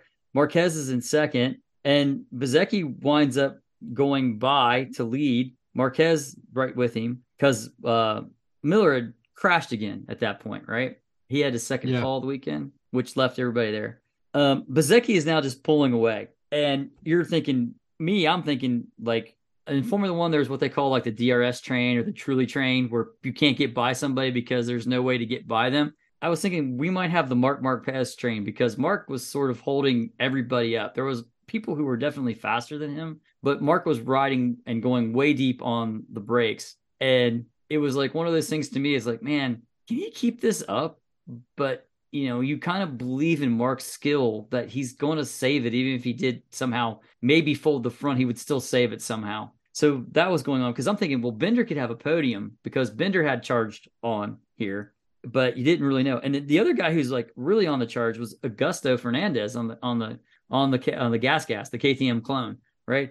So he suddenly appears in this, and Zarco had showed up too, right? It was like as everybody else sort of fell away, I realized I really should reset what's going on here. So at 9 laps to go, Bezzecchi's out front. Marc Marquez is second. Martin is third. Zarco's there. Augusto Fernandez. Then Aleix Espargaro are there. Now, Marquez runs wide on the double rights of 8 and 9. And then Binder receives a long lap penalty for a shortcut across the chicanes, which was, where is that at? Is that like 8-9? No, not 8-9. It's 10. Yeah, 10, 11. it's the corner before the Maverick and Pecco Right. collision, isn't it? I Yes. forget the name of the corner now. Yeah, they use names. They use French names of which just didn't. I couldn't catch what turn that it was. That they usually put up what turn on the feed as to this crash happened. So Bender was behind. At that point, Bender was behind Marquez, correct? Either Marquez or Miller. I don't think Miller It might crashed have at been this Miller. point. I think it Yeah, was Miller, but it yeah, doesn't because matter. But Miller has gone backwards in the pack. He has not yet he hasn't fallen crashed. off. Yeah, He hasn't crashed at this point, so he probably was Miller. But they decided that even though Bender took the shortcut and regained, he never gained a position. But they dictated that he did not drop enough time for having gone over. Now, admittedly, everybody was warned that if you shortcut this, you could get a time penalty if you didn't drop enough time. My question is, how do you know what's enough time? And honestly, no matter what Bender did, he had to straighten it up and ride back onto the track, rejoin safely. He lost some time regardless. It wasn't like he was right on his back fender and suddenly, whoa, guess what? He's still on his back fender, even having to take the shortcut. Well, why not make him drop a place? Because the pack was pretty tight. Like if Bezecchi drop a place for Marquez, why can't Bender just drop a place? Again, there's no consistency to what it is. Just like whatever Freddie feels is what we're gonna do. well, I'm pretty sure I heard or read, Jim, that the discussion about the shortcut was that if you lost less than a second, then you would get penalised. Now, I think in the event, Binder lost 0.8 of a second. Now, I mean, again, it's a little bit like the whole, well, I'm 1 millimetre on the green on the outside of the track, so is that infringing track? Well, technically, yes, it is. And I suppose if you point to, but as far as I'm concerned, he had to straight line it, so he goes off track, he loses time, and he gets some dirt on his tyres. I think that's penalty enough. I think so too. But here we are. I mean, everything has to get a penalty, apart from the race directions when they don't throw red flags. But here's I'm going to rant. Sorry, folks. If you have a set of penalties and you say strictly this is if you don't do this, it's going to be a problem. How do you on a motorcycle know you've dropped the second? Exactly. 1 second at a time. I don't know how you do that. Okay.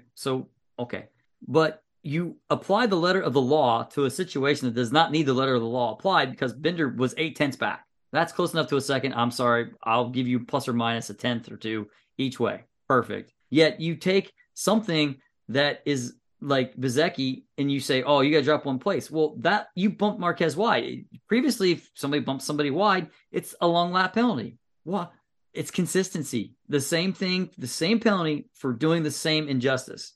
Not like you obviously got to stickle for track limits and you got to stickle for this chicane, but your other ones are just random as to what you decide you're going to do. I get it. The rule book says you can apply those penalties, but again, how do you race? Because if you try something, it's going to be judged overly aggressive or ambitious, and then you're going to get a long lap penalty, which is ruining your race. So would you rather take 20 points per second, or only get 12 points because you had to go through the long lap penalty? Well, I'm going to take the 15. This is the monster they're creating, I'm afraid, isn't it?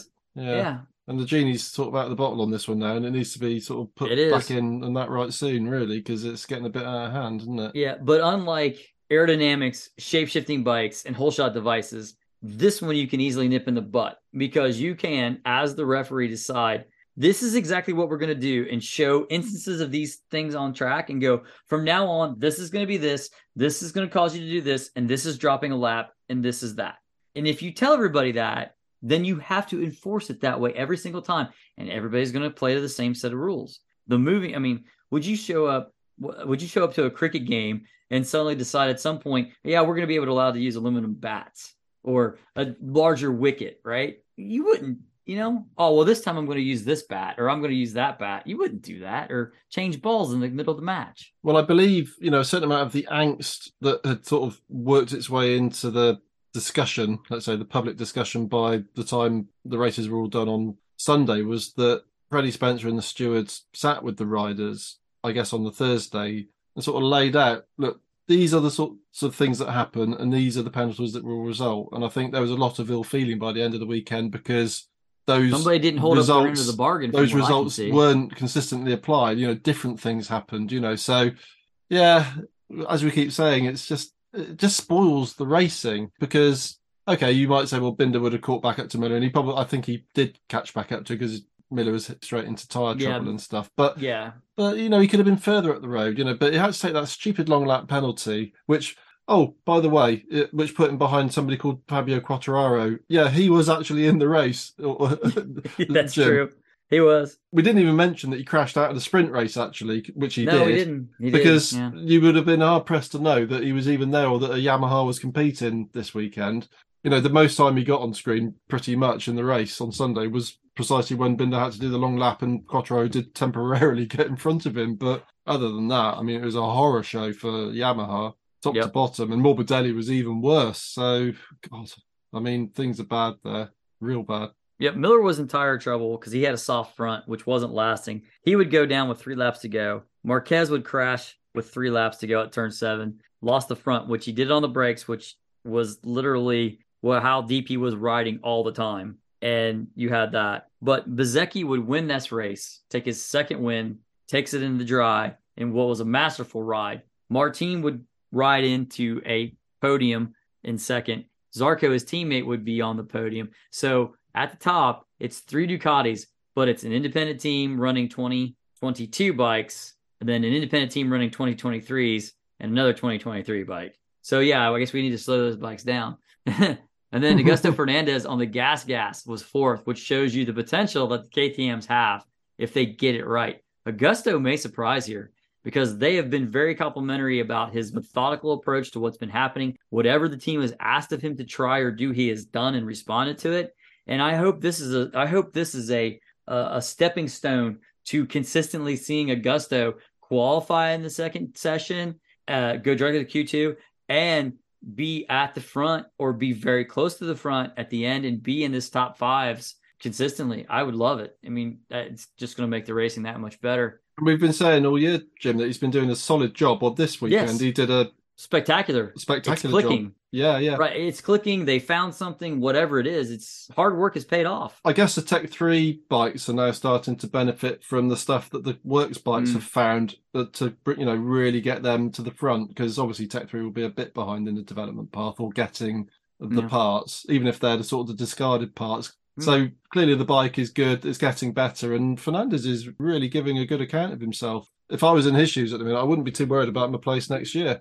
Nope. If he keeps this up. Yep. Pole is the one who's going to be in trouble. Yeah, I think so. Yeah. And I don't think Pit Buyer is the no-nonsense guy. He's not going to worry. Whatever. Unless they bring the Huskies in. Unless they bring the Huskies. That is true, which is possible.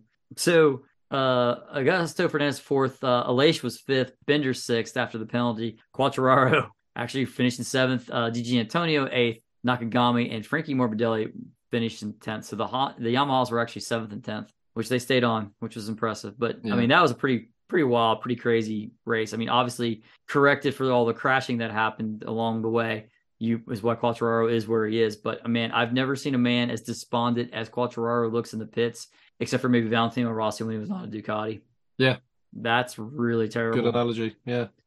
So let's look at the championship standings after all that. Bagnaia still leads on 94 points, but Bezzecchi is 1 point behind in 93. Binder's in 81. If Binder gets his act together here, Binder can put a race at this title. I don't think Bagnaia is done crashing.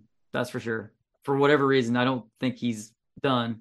He's a bit prone to it, isn't he? Yep. But after that, it's Martin who is 1 point behind Binder, then Zarco, Marini, Vinales, Miller, Quartararo, and Rins. So European bike, European bike, European bike, European bike, European bike, European bike, European bike. Oh, European bike. Oh, Quartararo, first Japanese motorcycle, and 9th in the championship. The top 8 spots are occupied by Ducati and KTM. I mean, I would have never thought that, but where we are. Yeah, it's a different world, isn't it? From a few years back. It's done and dusted, I say. It's changed. Things have changed. Yeah. Anyway, folks, that was a great weekend. That's the review. Let us know what you thought about it. Write us at motopod@motopodcast.com. Goes to all the hosts, past, present. A lot of people chiming in on some of the stuff that's said, so that's great. Love the content. Love interacting with all you guys. If you want to get a hold of me or Rich personally, I'm at MotoRGV, Instagram and Twitter. He is at Richard Jowett, Instagram and Twitter as well. And with that, I'm going to tell everybody to ride safe. Cheers, everyone. See you next time.